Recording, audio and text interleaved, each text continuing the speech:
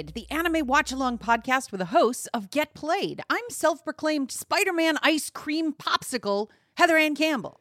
I'm self-proclaimed dead cop, Nick Weiger. Jesus Christ.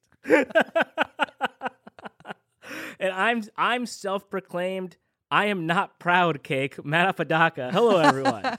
Hello, everyone, and welcome back to the Premiere Anime Podcast, where we're taking a break from our watch down of the melancholy of Haruhi Suzumiya to chat about a anime-influenced, anime-adjacent feature film produced by Sony Pictures, written by and produced by Lord and Miller, the sequel to Into the Spider-Verse, Spider-Man Across the Spider-Verse.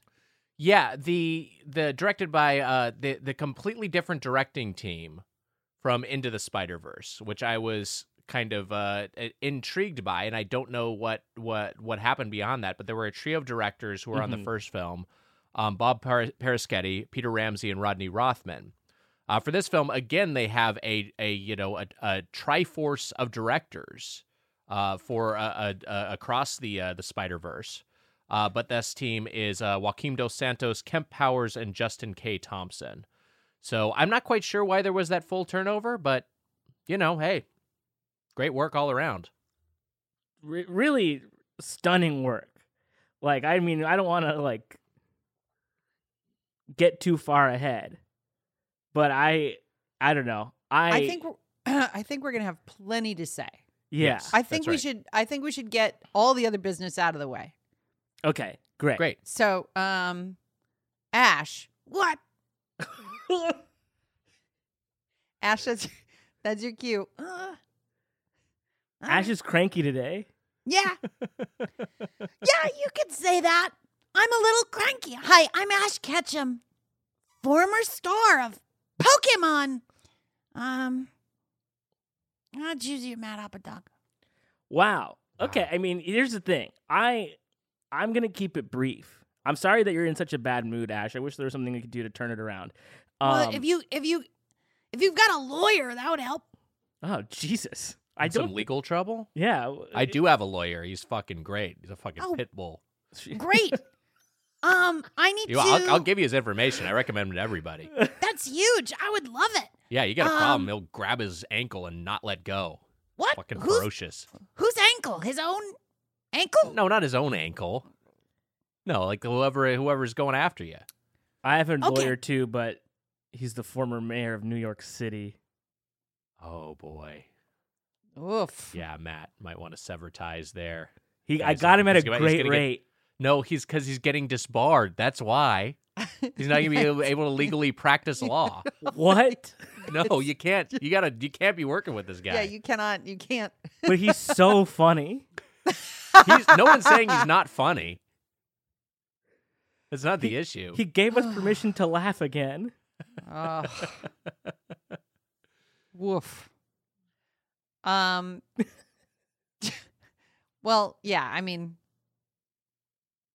I would drop him. Okay. Yeah, drop him. Okay, great. I won't push back. You tell me, I'll drop fucking anybody. I don't give a shit. I wrecked my Poke car. Oh, wait, boy. hold on, hang on. Are you okay? Wait a second. No. And here's why I say no to this. No. There are Pokemon. Those are creatures, pocket monsters. Yeah?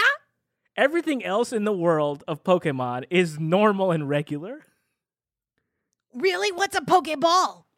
Wouldn't that just be ball? A ball which can contain, Pokemon and Pokemon adjacent technologies, I'll say, are the only odd thing in the world. It's like saying dog leash or dog collar. It's the purpose is this particular creature. Okay. It doesn't inform. We don't drive around in dog cars. Yeah, sure. I mean, I follow your logic, but that doesn't change that I'm driving a Poke car. Now, let me ask you this. Did you let a Rotom loose in a regular car, and then a Rotom inhabited maybe this electric vehicle, thus becoming a Pokemon car? Sounds like some sort of Rotom situation. I see what you're saying. that wasn't the case. Oh, okay. Okay. Okay. I'll let it go. I'll let it go, and I'll just briefly get into what I've been weaving Great. because it ties into what we're discussing today. Awesome. Because as I've spoken about recently, I've been watching Cowboy Bebop. It's been a little bit of I've been really enjoying that. I haven't seen much more as of late, but after seeing this movie, I was so jazzed that I walked into the bookstore next door to the movie theater Ooh. and went straight to the comic section. Just because that's where I like to spend a little time before I have to go do something else. I'll just walk around, look at the manga, look at the graphic novels, and see what's, if there's anything calling to me. And of course, what caught my eye? This trade paperback of Spider-Punk, Battle of the Band, written by our pal Cody Ziegler. How cool. Zig. Yes. And Throwing out the horns there. That's right. And he's got freaking horns on his head, too. He's kind of... Wow. He's really cool. And I've been reading this, and obviously, I know that, our pal Zig has been writing a lot of comics for Marvel, and this is the first, I don't know, it's just cool to buy a book with your friend's name on it. Sure. It's awesome. It's very cool, so I'm very proud of my friend. I did send it to him. I sent a picture of it to him with me, pretending to throw it in the trash. Because I had to do that. But as we talk about the film, there was just a clear reason I had to have this. I loved Spider-Punk in this movie, and we'll talk about him later. But that's basically it for me. Wow. That's great. Yeah. I have those Zig Spider-Punk comic issues. Wow. Like the actual the little guys. Yeah, you're like a better friend, I think is what you're saying. No. First off, he's not going to receive any money for what we did. No. That's true. That's No, that's it's, how the yeah, it's financial yeah. side of the industry works. There's nothing. So I Might should as well just done download a PDF, you're saying. it. Zig's been paid, and that's all the money he's gonna get for Yeah. it. That's it for me. Shouts to our boy. And Ash, I'll kick it back over to you. Yeah. Hey! What had happened with the Poke car? Did you drive it into a tree? Did Yeah. you, God forbid, did you hit a Pokemon? You didn't run over an execute, did you? Or an executor? no. You know the Wrapped it around a pseudo-widow? you know that song that starts with I've been drinking. No, I don't know this song. Yeah, it's like a Beyonce song. This is an Andrew WK song, like a party anthem? No, it's a Beyonce song. Oh, And cool. Look, that's the Drunk in long and Love. short of it. Is she was drunk in love and I was drunk in car. Oh, boy. Totally different things. One more metaphorical, the other overtly criminal. You do need a lawyer. You absolutely. And honestly, Yeah. my guy might not be the guy because he's more of an entertainment lawyer. So I think you need probably a criminal defense Well, attorney. I mean, what I did was funny. So does that how count so? as entertainment? I don't How know. so? You could kill anybody at any time. I have no sympathy for drunk drivers, unfortunately. Yeah, I don't know. I don't know how I feel about what you consider to be funny now. if There's you're like gonna a characterize scale. that as comedy. Right? There's a scale where you you do feel bad for somebody who's an alcoholic, right? Because it is Yeah. a disease. But once you get behind the wheel of a car, that scale no longer exists, and I'm just mad at you. Yeah, for sure. For sure. So right now you're in that spot, and I have two options. I could call Officer Jenny, and Officer Jenny, can bury you under the jail. Right? Well, I'll be honest. She's not going to answer. Oh God, what? Nick Weiger, I choose you. I wouldn't mind being disciplined by that Officer Jenny. I tell you what. No, yeah, me too. Let's see what that baton does. Lock Am I right? me up. Yeah. Fuck. Okay, so Tetsuya Endo, best known as the manga artist behind and author of Spy Family, had an earlier work. What's the word? Mangaka? What do you call a manga Mangaka. artist? There's a mangaka. The mangaka Mangaka. of Spy Family, which is so terrific and is obviously such a hit both in manga form and in anime form. He had an earlier work called Tista.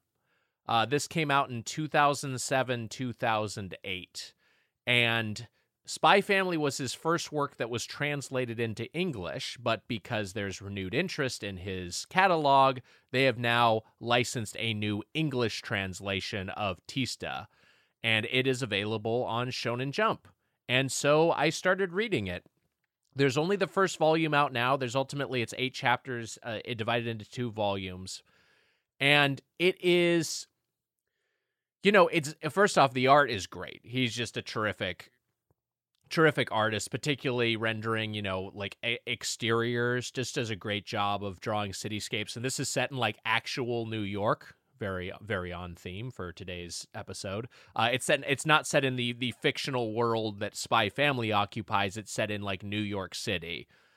And it follows a character, the title character, who is basically, much like your forger in Spy Family, is a woman who has a cover story. She's just a student by day, but she is the world's deadliest assassin by night. In fact, has crosshairs for eyeballs and can just basically, kill someone at any distance with her high-powered rifle.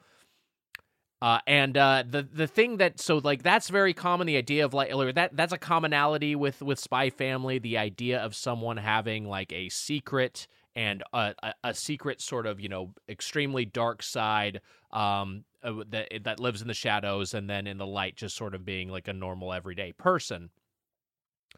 The thing that's different is that this one is much more serious in tone. Not that there's no comedy, but Spy Family is just straight up goofy. It's as much of it's as much a spoof of the spy genre and the action genre as it is actually, hitting the beats of it. This one is very much okay, and you can tell he has a passion for this sort of, subterfuge, skullduggery, secret society sort of world, but this is much less Kingsman and much more James Bond or Alias. It's a lot more serious, although there are moments of levity. One of which is maybe my favorite character name I've come across in some time. There is a young artist named Artie Drawer. Artie Drawer. Nice. He's Artie. Mr. Drawer. You can call me Artie. I liked it. Drawer is a hard last name. Yes, Drawer. It's more like drawer, but if you say drawer, the wordplay doesn't work. Artie Drawer. But okay, so the first chapter is Tista meets Artie Drawer, and he's working for a museum. It's the kind of it is the kind of absurdish sort of caper that you'd see in a Spy Family, which is that the museum's curator is actually a drug dealer who smuggles dope inside of pieces of art, and now he's trying to convince Artie, who's his young apprentice, to deal drugs on his behalf. And Tista, meanwhile, has a job to try to take all these nefarious evildoers out, and that's just sort of how the first of the two of them connect in the civilian life, and then they're connecting in the this underground sort of world. There's also all sorts of Christianist connections, she goes to confession, and that's where she gets her job dispatches. I don't know. Overall, I would say it's a really interesting work from a very interesting artist, and I'm engaged by it. I'm gonna read all of it because again, it's just 8 chapters. But I'm a little surprised that it's not goofier. Maybe it gets goofier, but it seems like maybe as he did more work over the years, he sort of latched on to that more comedic tone. But again, this one's a little bit more straight ahead. But yeah, that's it. If you got the Shonen Jump app, Tista by Tetsuya Endo, check it out. That's what I've been weebing. Heather, Wow. How about you? It's been I have a shameful. I haven't weebed anything Wow. since last we recorded. Wow. I haven't had an opportunity to watch any supplemental anime. Wow. I haven't looked. I mean, like I have, action figures and stuff around me, but I haven't bought anything. I haven't seen anything. I haven't done anything. That's a first in 52 episodes, more than 52 episodes. I think it's happened before. And no, it hasn't. Okay. Maybe once. Maybe it happened once before. Wait, hold on. I did weeb one thing. And I crossed a conceptual threshold to do it. I took the cover of the premiere issue of Gundam: The Origin, which is a portrait style image of the Gundam, like the main 78 Gundam, right? Grandpa Gundam. But I wanted to make it a wallpaper for my computer. So I downloaded that new Photoshop beta and used generative fill to expand the background using AI applied statistics. It's not artificial intelligence, guys. It's applied statistics. What is most likely to go here. And made myself a really pretty watercolor wallpaper of my favorite Gundam standing triumphant in a way that I would never have been able to do myself. Cool.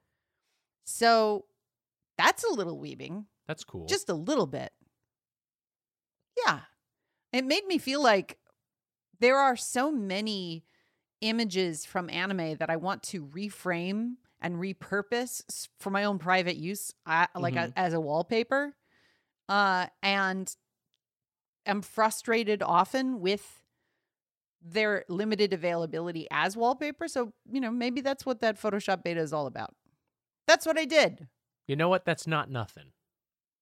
And it's certainly better than crashing your poke car. Well, no need for shade. I mean, it's not shade. Also, crash implies unintentional. Oh my God. You just made it worse. Yeah. I mean, pretty obviously made it worse. I was already concerned for Officer Jenny, which is, ACAB all day. But, right. When you're fine as hell, what do you do, right? Tough. I'll tell you what you do. You don't issue Ash Ketchum, Pokemon Master, a parking ticket. Oh, boy. All right. I don't know. Some sort of retributive act, I guess, involving alcohol.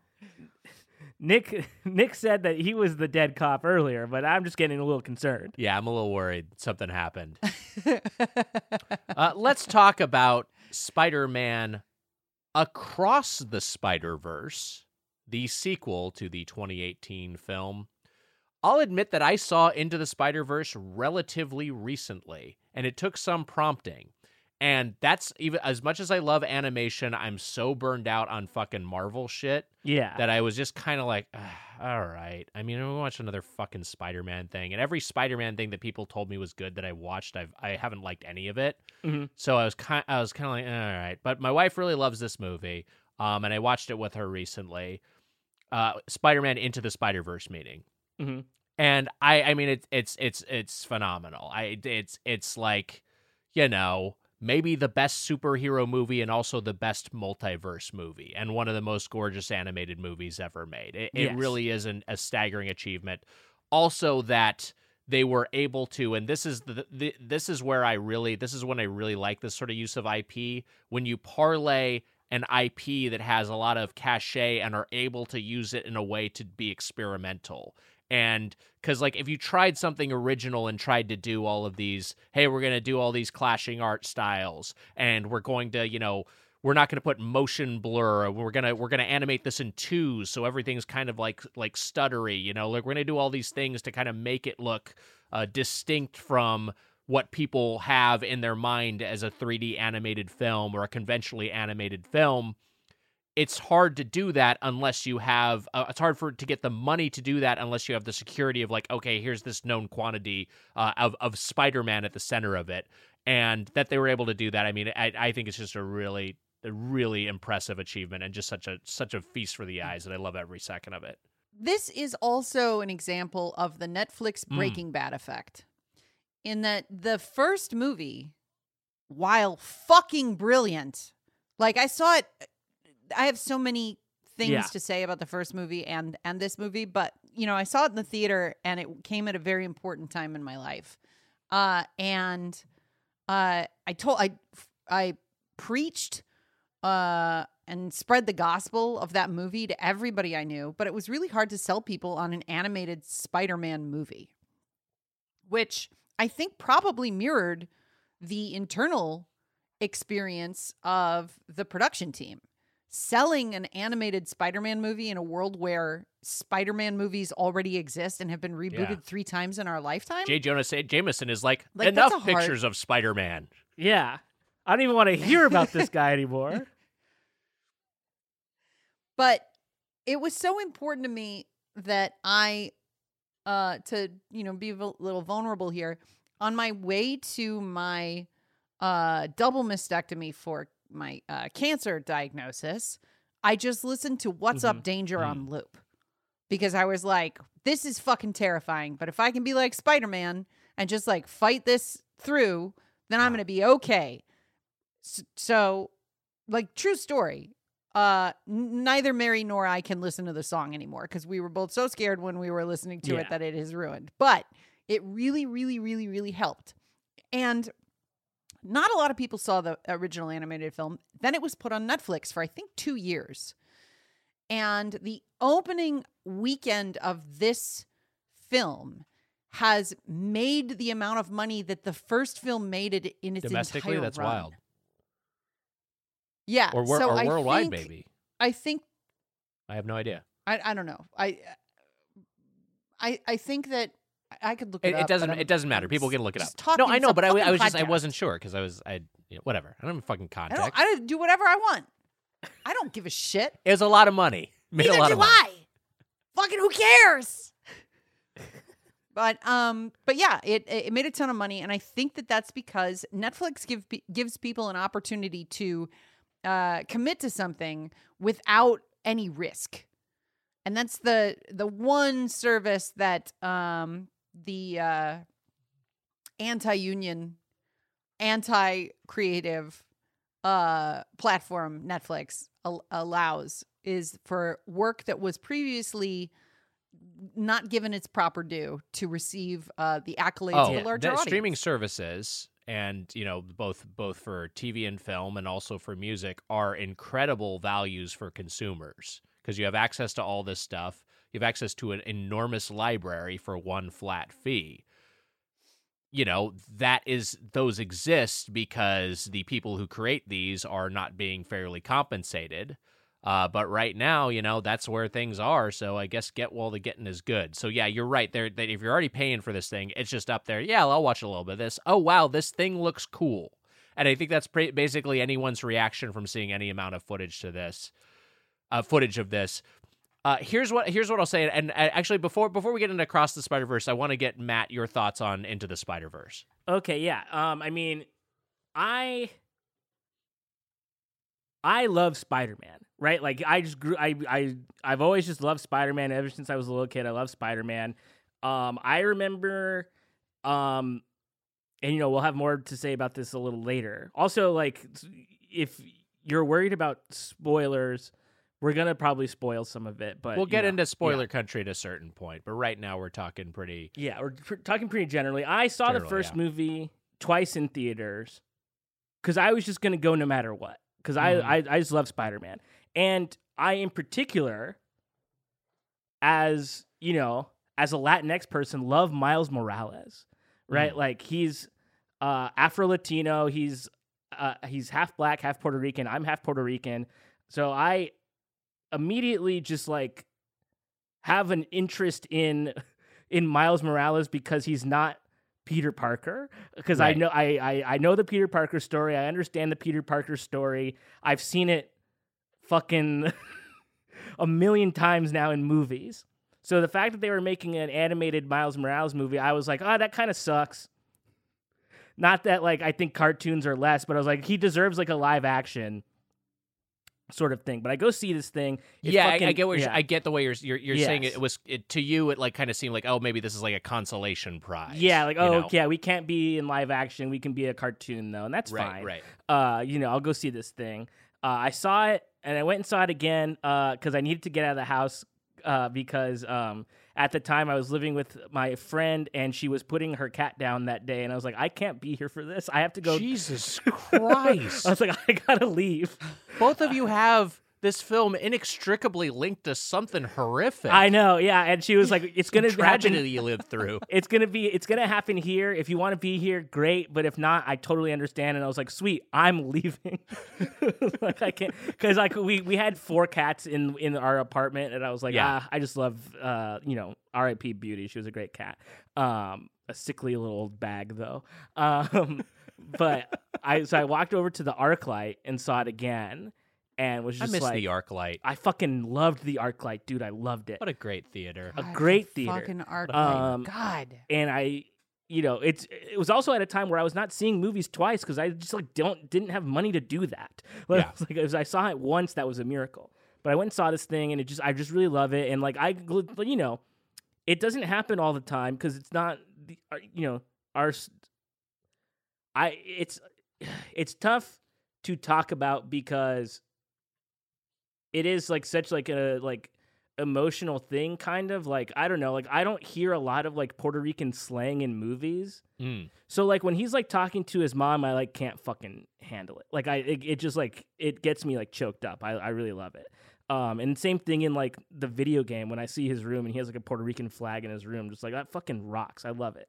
It's just like it's such like a, I don't know, personal thing. And I'm also like, I don't know, culturally not very like tied to my like ethnicity, like just like the way I was raised. But like when I see it as examples in movies, it's that age old thing of like representation like does matter. Like it fucking does. Like I just like it just gets, I like can't even think about the movie Coco, dude. I can't fucking think about it. Or even like there's like, I mean, there's plenty of other examples, but like, or just like the fact that we talked about this before, but like there's so many Latinx people in Star Wars now, and that just means a lot to me. But this first movie, I remember just being like, I love Lord and Miller also, like I'm a big fan of their work. And I just remember when Miles Morales was a new character even in Marvel Comics because I bought the first few issues because I thought it was interesting. And I remember Donald Glover being a fan of his at the time. And still am a fan, but when he was campaigning to be Spider-Man in the Amazing Spider-Man movies, he like I remember he auditioned for that, and like that was like a public thing that he was like campaigning for that.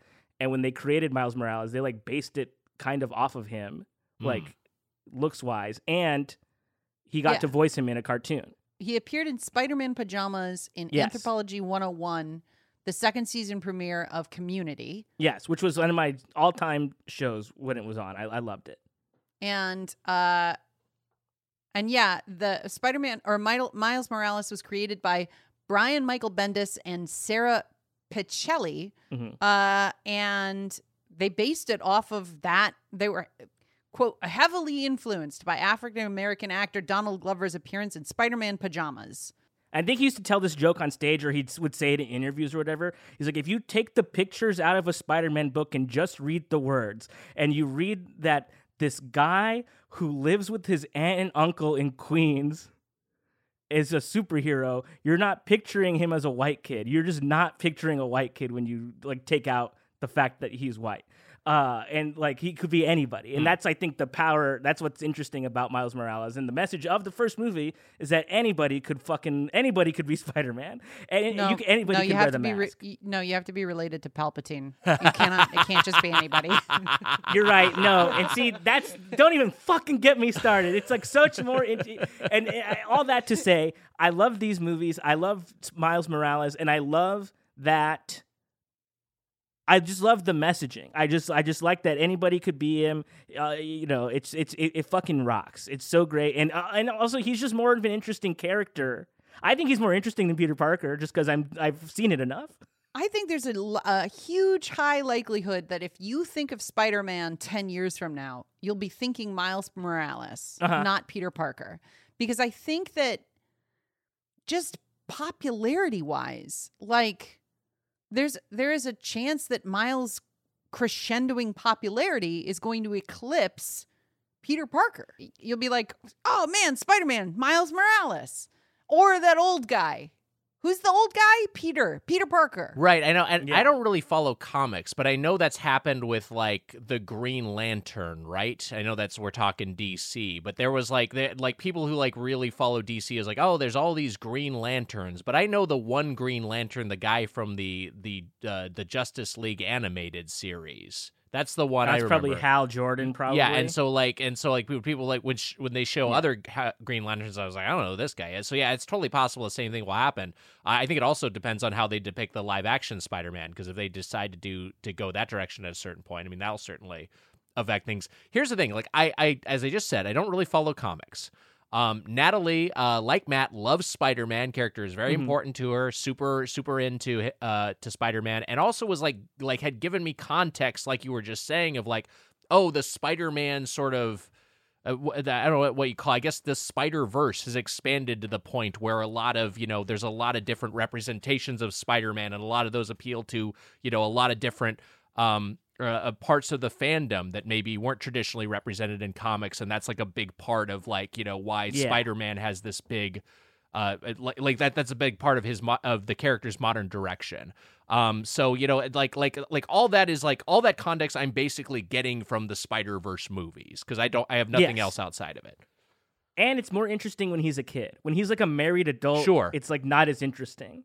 And like a lot of people would say that. Like people think the Spider-Man comic stopped being good when he got together with Mary Jane. And it's like, okay, well, like, so like he's just a married guy now. That kind of sucks. Yeah, I mean, like a lot of once your life is solved, it's like a little bit less to do. It's like now he's doing post game content. So Across the Spider-Verse came out, just a couple weeks ago as of this episode's release, and here's what I'll say: I was very excited about this movie. I really, we saw it in the theater, we saw it in Dolby, and saw with a pretty packed house that was really enjoying it. The thing I was a little worried about is that I saw going in that it's 140 minutes long, and I was also reading that makes it the longest animated film ever produced in America, and I was like, oh, is this thing going to be a little overstuffed? And my feeling is, I think it is a little long. I think I kind of wish there was a little bit. Whoa! I think it overstays its welcome a little bit. I love looking at it, but it feels a little bloated, and maybe I'll feel differently when the rest. Because this is how fucking uninformed I am. I didn't even realize it was like part 1 of 2. I thought we were gonna resolve this arc by the end of it. I didn't realize. But so maybe when I see part 3, it will all sort of be like, okay, all this is earned. But like watching it in isolation, I was like, man, this is kind of Act 1. I fucking love this thing. This is a masterpiece. And Act 2, I'm kind of zoning out a little bit. But I don't know. That was my reaction, and that's really my one critique, is I feel like it's a little overlong and bogs down a little bit in the weeds. Someone was saying, I remember I read this comment online that was like, Act 2 has the vibe of Act 3, kind of like a normal Act 3. Up until the point where he's like running from them. Yeah. Right? That's like the end of that should be the end. But then there's like another like hour after that or something, where other stuff happens that's going to be like consequential to the rest of the story in part 3. I'll say that I didn't ever like check out, like in terms of like thinking it was too long. I went on Saturday, right? So like I went to an earlier showing, but it was still pretty packed. I was sitting between 2 different parents, and at separate times, both parents were just like looking at their phones. And I was sort of like, It was honestly the rudest thing. It was so fucking rude. I was like, this sucks. I'm like, I mean, they brought their kids or whatever, yeah. right? So like that's like one thing, but like I'm a paying adult sitting in between these two people that are here to entertain their children. Their kids are having a fucking blast. I'm laughing my ass off watching this fucking thing. And they're just like checking their phone. And that sort of would take me out of it. But that's the only way I knew that it was long at all, was that I'd have to stop for a second and look over and be like, oh, there's a phone on. And I will say there was a kid sitting next to me who, next to one of the parents who almost figured out whispering. Like almost got it. It was really like, it endeared me to this kid kind of, because normally I'd be like, oh man, it kind of sucks that everybody's talking in this movie. But this kid was like so excited and being like, Mom, so that character is from this. And like, it was just really great that this kid was so knowledgeable and trying to get his mom excited about it, but just could not figure out that he was talking at basically a normal phone. That's endearing. It was really sweet. Yeah. I was going to say that I have, so my viewing experience, since we're on the subheading of viewer experience, I went to see Spider-Verse at 10:30 in the morning, and Mary and I chose the theater we chose because there were only 2 other people who were in that showing, and we're like, oh great, look, this is perfect, because every other showing is packed, just fucking packed, even at 9 a.m. But this 10:30 showing, okay, great. So we get in, and the seats are weird. And we're like, what's this? And I'm like, oh, I think maybe these are speakers. They have speakers built into the seats to give you like a more immersive sound experience. Okay. And then at the end of the trailers, it says, welcome to the MX 4D experience. And I was like, boy. Okay. And the seats began to move and then also spray us. And I don't know. You got fucking webbed? I don't know who wants this experience, which is why there were only 2 seats sold. Every time we stayed for 10 minutes, and every time Gwen got punched, you get punched.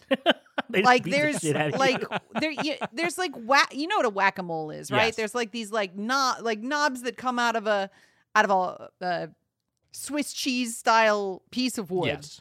Well, that's in your chair, built into the spine of your seat and into your ass are whack-a-moles. So every time she get punched, you'd get hit in your chair. And if she got punched like 10 times, it would do like a Mortal Kombat combo on you. And then she would always spray web right after that happened. And you'd get shot in the face with like hydraulic pressurized air or water, and then punched again. And then she would swing, and the seats were programmed to move every time she swung. So the first 10 minutes of this movie was so intense in these chairs that I had a panic attack. And then I was like, we gotta go. So we left, exchanged our seats for a different showing, and got to see it in normal viewing in an IMAX. And it was wonderful. But I do not recommend the MX 4D experience for Into the Spider-Verse.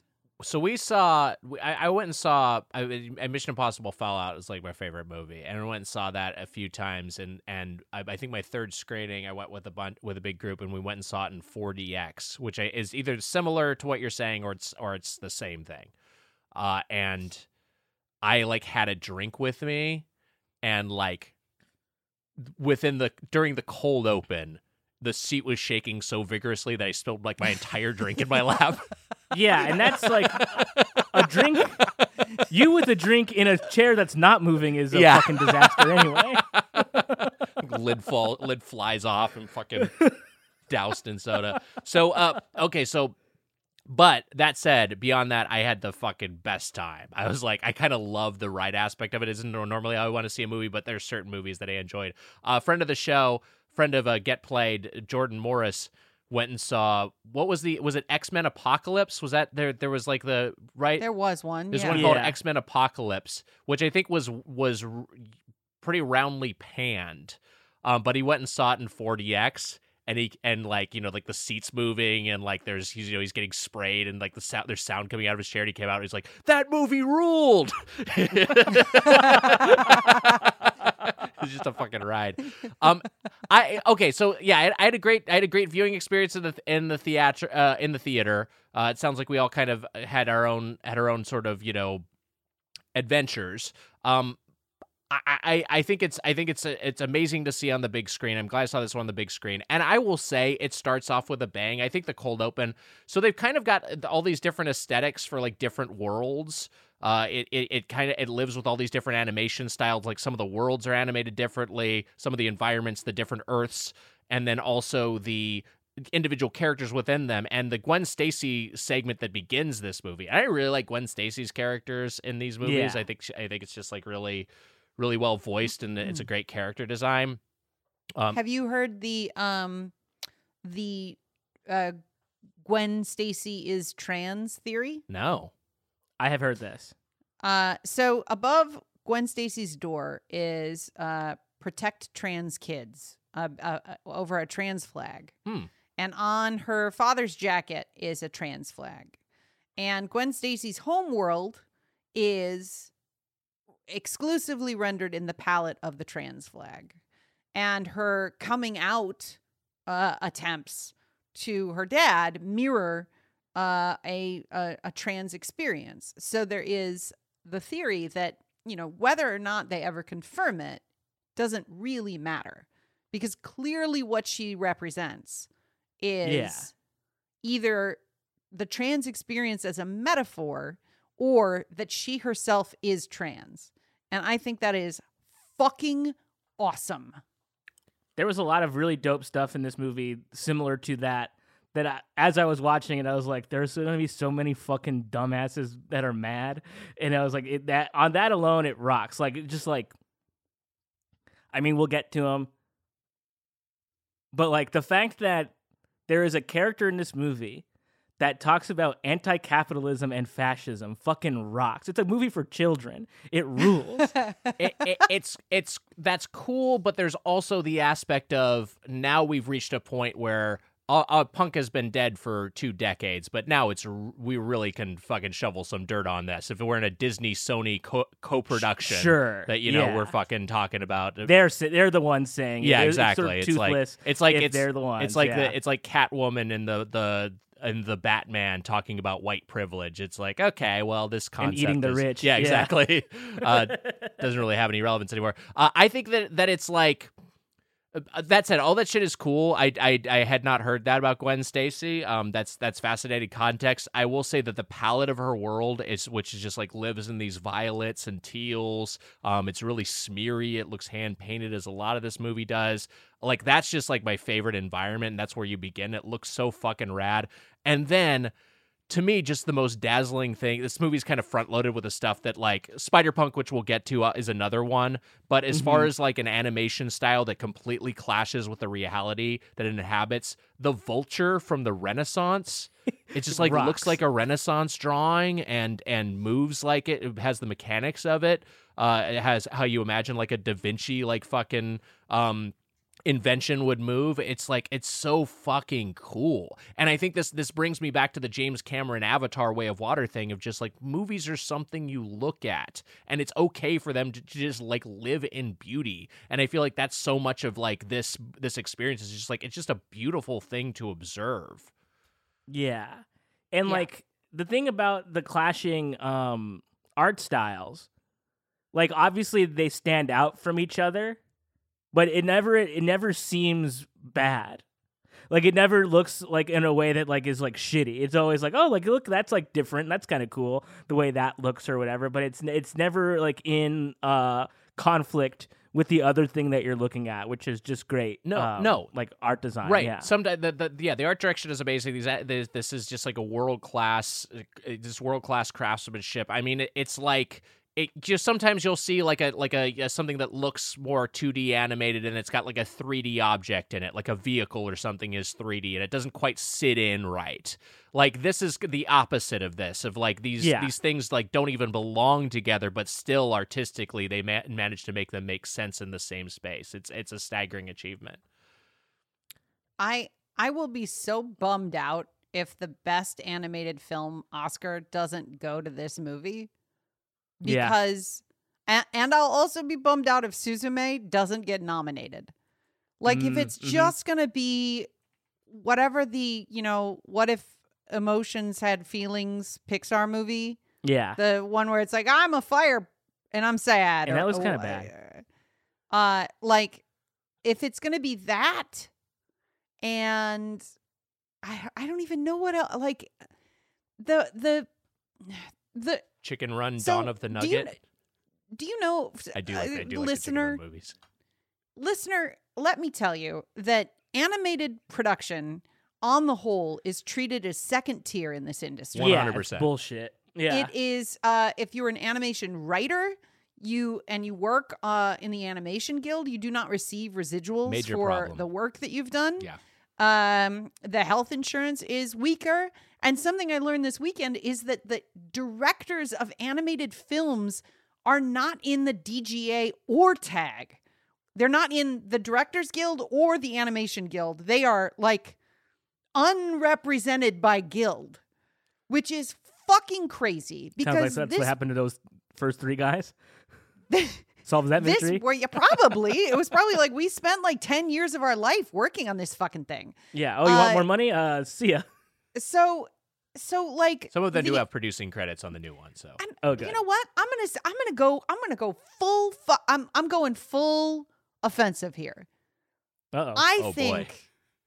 I think animated films represent more work, more human toil than live action films.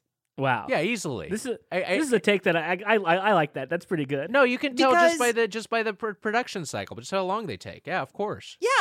Yeah, because you don't every fucking time Miles moves, he has to be created. Whereas like if you're shooting somebody doing it, you don't have to give birth and raise the person for every single action. You don't? No. I quit.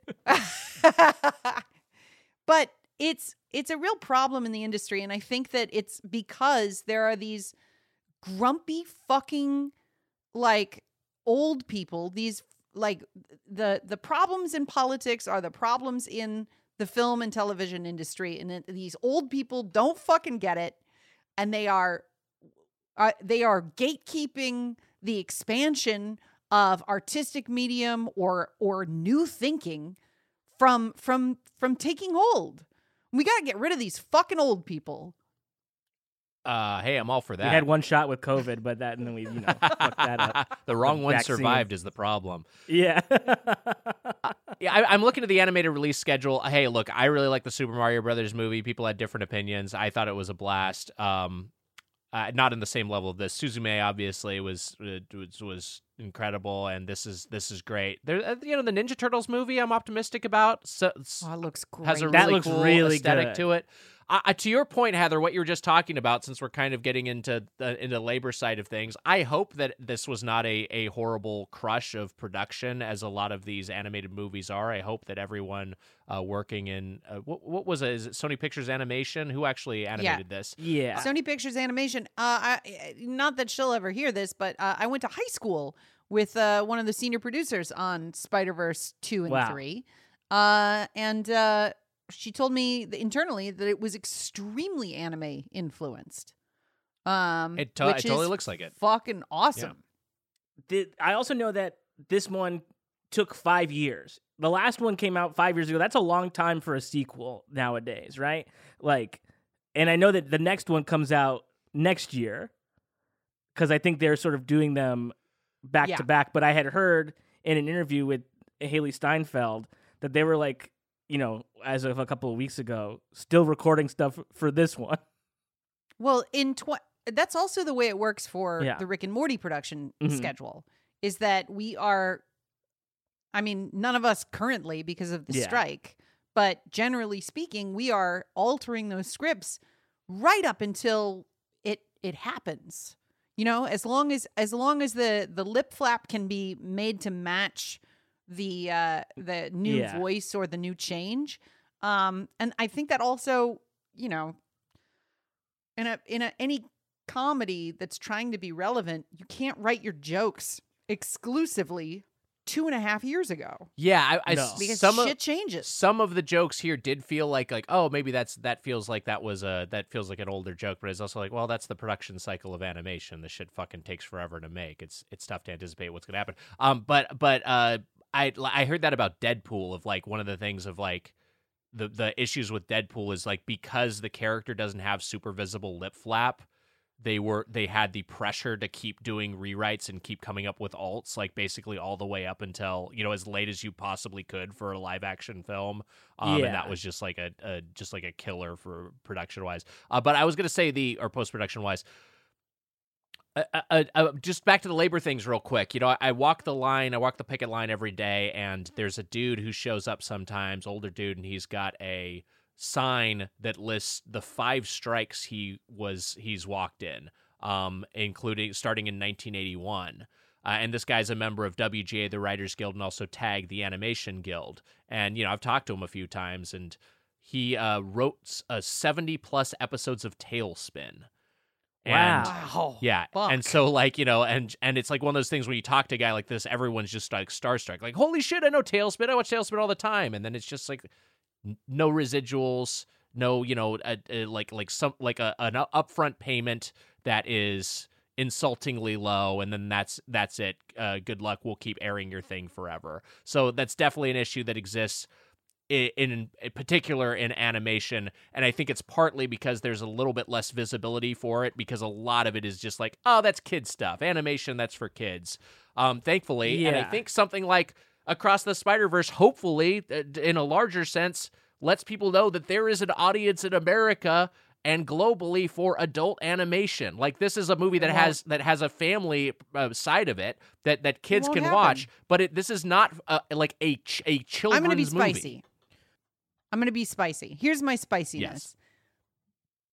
Yes. We've given them 30 fucking years.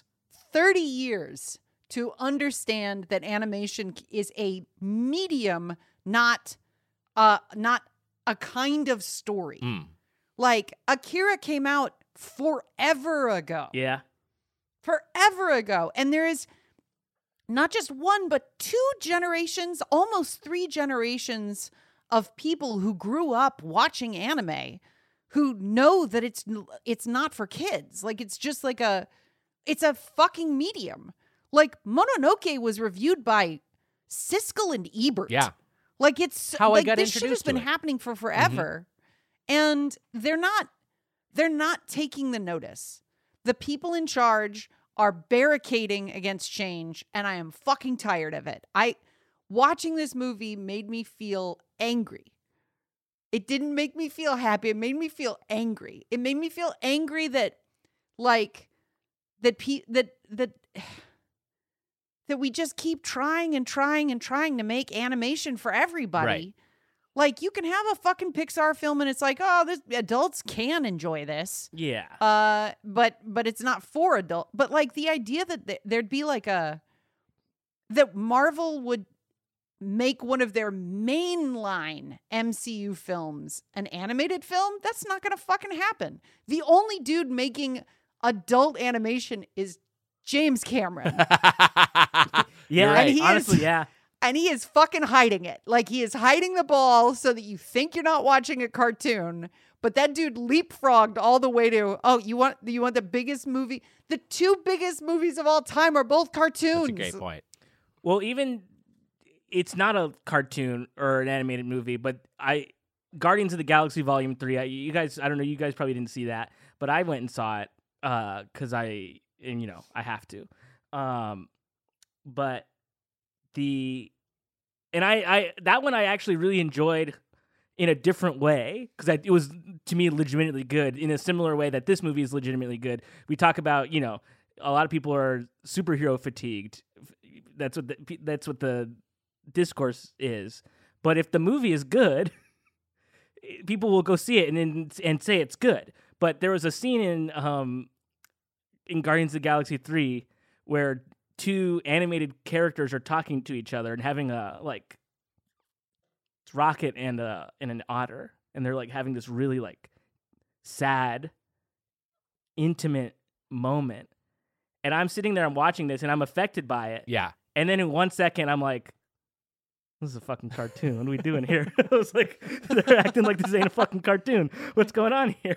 But at that, because it felt a little sillier because they're making it look real. But if it was like animated, it was actually a cartoon, I'd probably be a little more like, oh, this is sad. Because there are moments in this where I got fucking choked up. Well, yeah, it's got like a really strong style to it. I mean, that's the big. Yeah. It's just like fucking choices all over the place. What you were just saying reminded me of the quote unquote live action, although in actuality animated, Lion King, where they went with a much more realistic aesthetic, and it's just like it just loses the charm because They look like taxidermied animals being forced Yeah. to do emotions. act. Yeah, and I guess that brings me to like a more general point of like what I love about this movie and what I love about like did y'all see Wendell and Wild, which it was stop motion film that came out recently?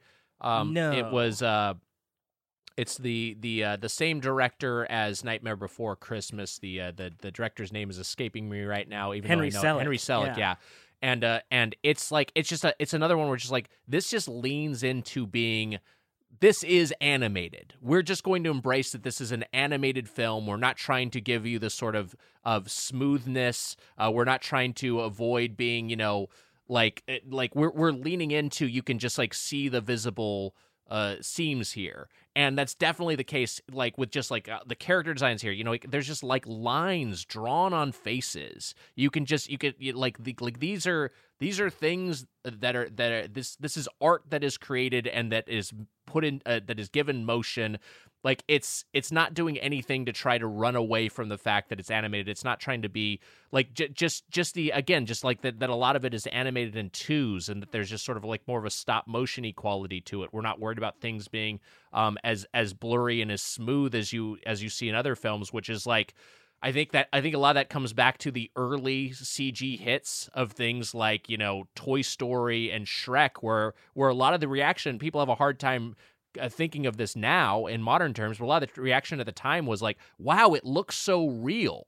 And like it was, even though there was a style to it, it was an attempt to sort of recreate real motion, real locomotion with the animation. Here they're just sort of like, nah, fuck that. Let's just like make things look cool and make things look like they are drawn and puppeted. Yeah, no, and like a lot of that stuff really helps sell like the vibe of like a character too, right? Like because like Hobie Brown, for example, has a more of a like frenetic movement to him, kind of because he's like he's punk Spider-Man. Yeah. So he has like sort of sloppier, edgier looking lines and stuff, and that affects how he moves. The animation rules for Hobie were that his body was on the threes, his vest was offset but also on threes. So the body would move a frame or two before the vest would move. The guitar was only animated on fours, the outline on twos, and the guitar always had a cutout. Wow. Like, I can't fucking give him the A lot Oscar. to keep track of, yeah. It is like, I don't know, like it's interesting to, I guess when I saw the first one, I didn't know it didn't bomb, right? Because like it was critically well received. It made its budget back, I think. Like in the, they greenlit the sequel, but it didn't perform the way that these movies perform now. But like and I guess Heather too, were like, that was the movie of the year for me. That was like, it was it for me. I have a hard time thinking of a movie coming out this year or a movie I've seen this year that's going to top this one for me. Like I had a blast with it. My mom called me yesterday and she was like, Matt, I saw the new Spider-Verse. That was the best thing I've ever seen. It's like, Jesus. I was like, it was good, right? And we talked about it for like 40 minutes. Sunflower was on my wedding playlist. Yeah. Yeah. Like it was such a titan in the last 5 years of my life that like I can't. It's so fucking good, man. It's really and great. This was so good. And it had one of the few jokes that has ever made me laugh actually out loud in a theater. Okay, can you say what it is? Let's get into spoiler country just for this. Yeehaw. Go. Yeehaw, thwip, thwip. Yeehaw, yeehaw. There's a spider cowboy in the movie, actually. When Spider Cowboy's Hobie good. Brown, Spider-Punk, Yeah. is looking down into a giant, like, bottomless pit that is expanding in Spider-Man India's world in Mumbai, Hatton. Somebody says, "What is that?" And very quickly, Spider-Punk replies, "It's a metaphor for capitalism." Yeah, that And made me it laugh was too. such a fucking hard and sudden joke that I like slapped my leg and laughed.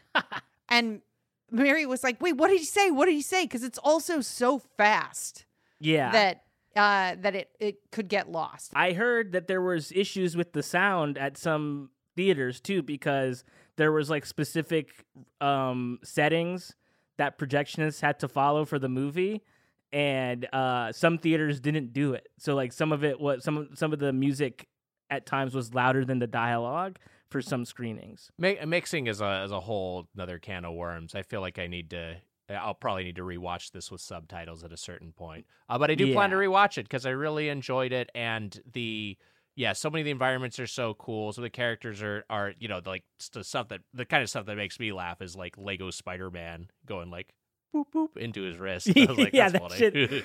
That's also like, just to talk about my mom again for a second.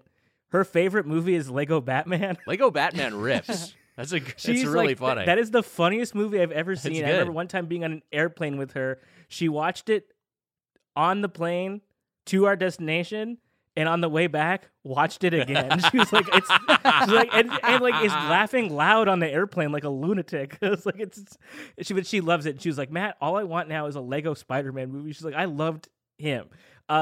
I loved a lot of the. I mean, we talked a little bit about the performances in this movie. Oscar Isaac was such a great. Miguel O'Hara was such a great like antagonist for this movie. kind of Right, 'cause, like- bleak, kind of a bleak guy. Yeah, kind of dark. Yeah. No, he's not making any jokes. He's a not funny Spider-Man. Every other Spider-Man, really funny. Like has the right thing to say at the right time. I also loved Jason Schwartzman's the Spot performance. I thought that was really fun. Started off as a complete joke. By the end of the movie, he's a very menacing figure and it's like gonna fuck everything up. Yeah, it's a great voice performance. I'll also just like that's a character design and with physics and with a rule set that just like broke my brain.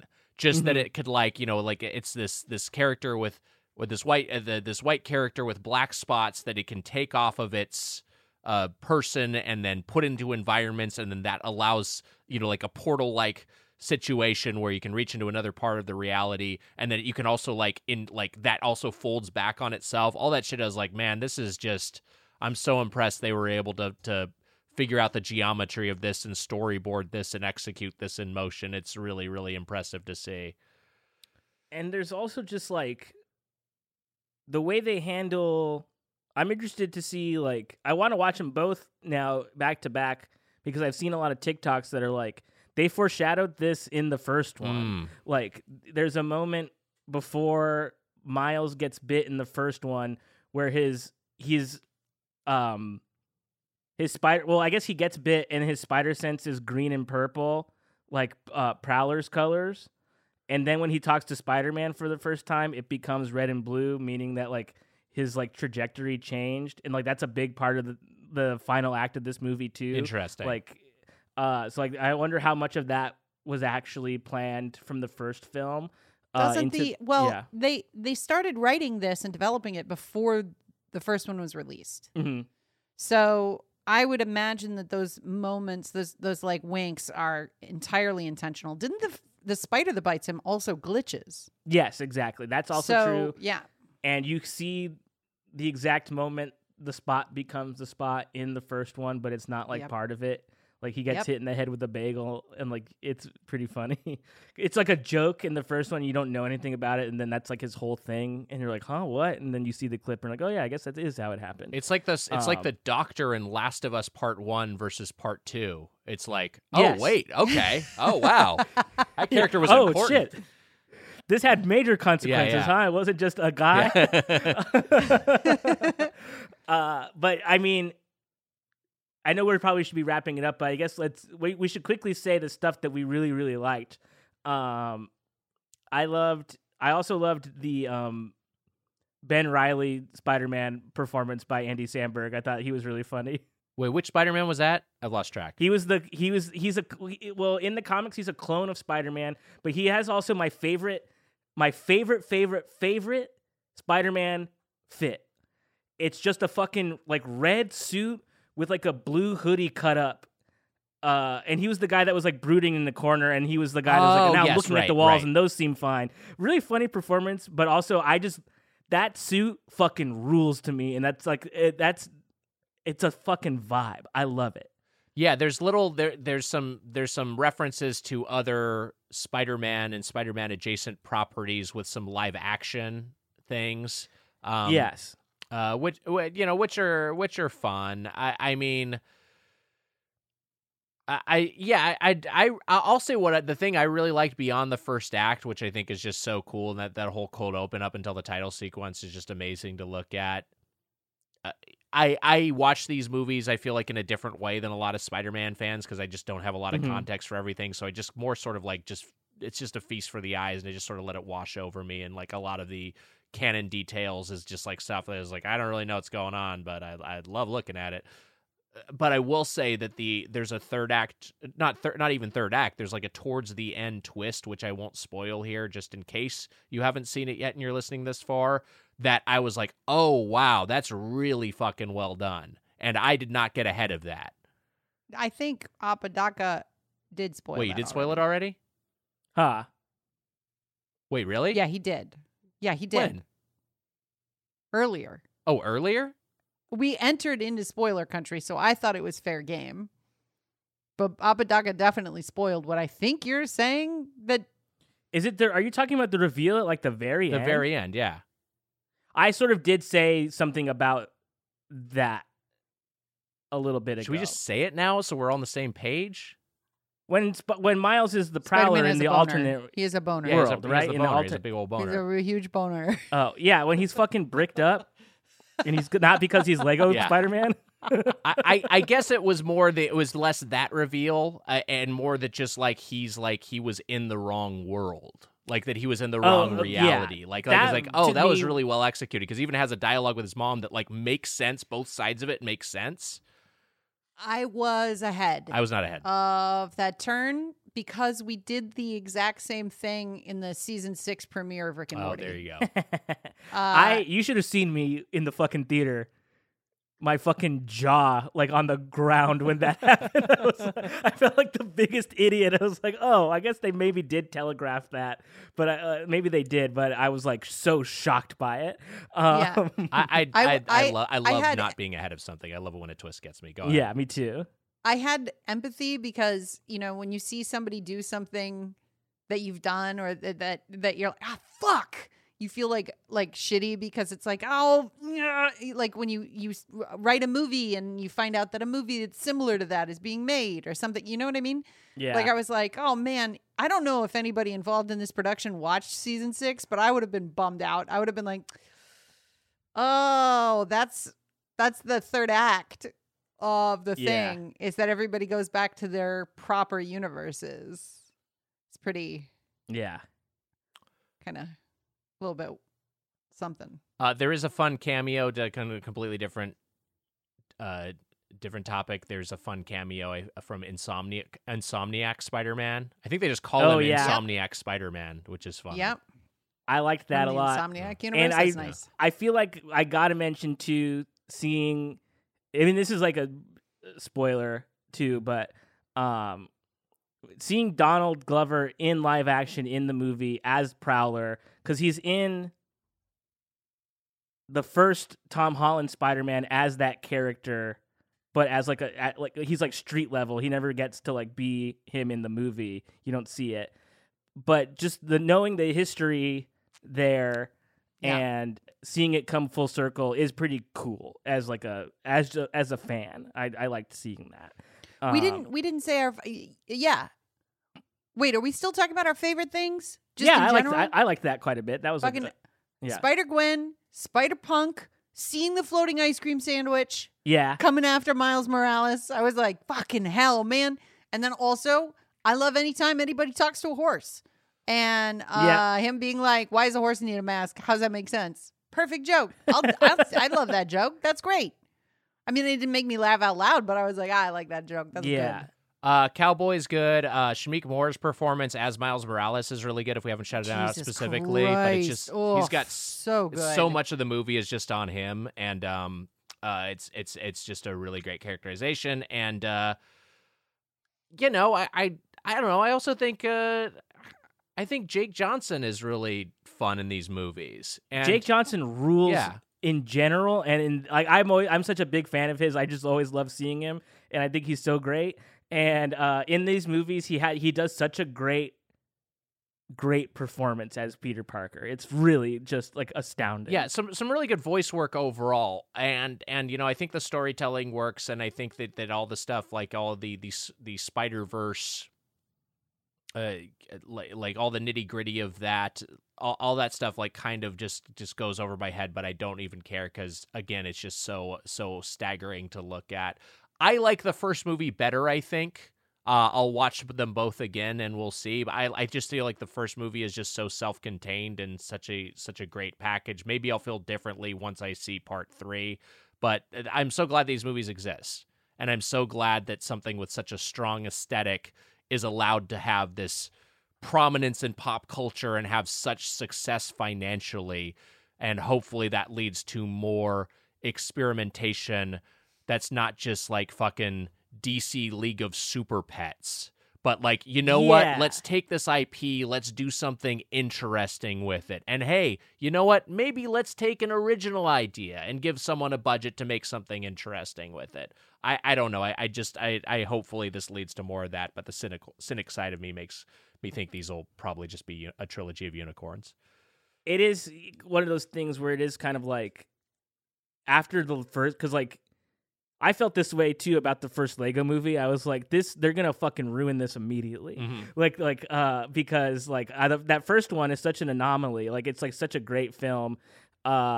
Actually, I was proven wrong though, because like I do like every single one of them that I haven't seen Ninjago, but every other Lego movie that I watched, I was like, that was great. I liked that, but I was worried that they were going to take the wrong lessons from it. And other companies did, is the thing, right? Like they have the Emoji Movie, like they have the Trolls. That's not for me either, right? That's like those are for children. Sure. But studios would take the wrong thing from a great idea and have that be the reason they do it. So like they probably will do something similar to this, but with something else and worse, right? But these movies are very special. They're very great. Like top to bottom, the music's great. Visually, they're great. The performances are great. The characters are great. All of it really rocks. It's a miracle that they got it right twice. And I can't wait to see how they stick the landing in the third one next year. That's wild. That's coming out next year.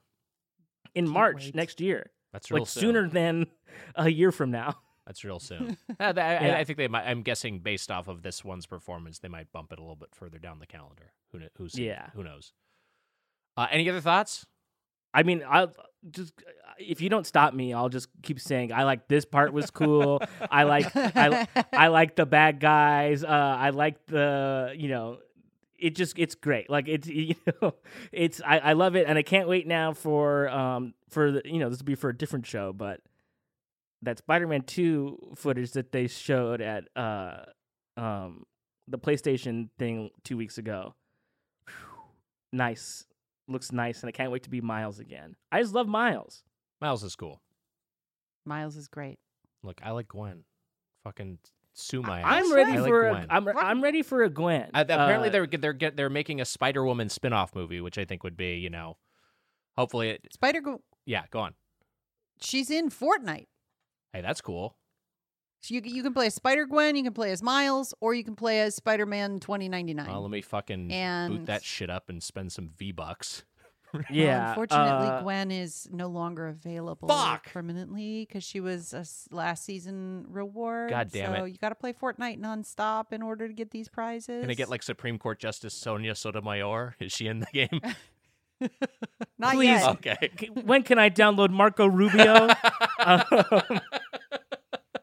I forgot something huge that I wanted to say about one of the characters from Into the Spider or from Across the Spider-Verse that appeared originally in Into the Spider-Verse. I can't remember her name, but she's the little anime character specifically. Penny Parker, right? Penny. Yeah. Her mech in the first one is more round and like playful, and she has like a more playful disposition. But in this one, somebody pointed out they Shinjified her, and like she's like kind of like sad, and her robot looks like a fucking Eva. It's big like that. Yep. Pretty tight. All right. Fun to delve into the Spider-Verse, but next week we're back into the Suzumiya-verse. We'll be back on our regular programming, The Melancholy of Haruhi Suzumiya, as we continue with parts. Which parts are we on, Matt? 9 and 11, the Mysterique Sign and Remote Island Syndrome Part 2. Great. So check that out. Listen along. But until then, much like Penny Parker, y'all got animated. Oh, shit.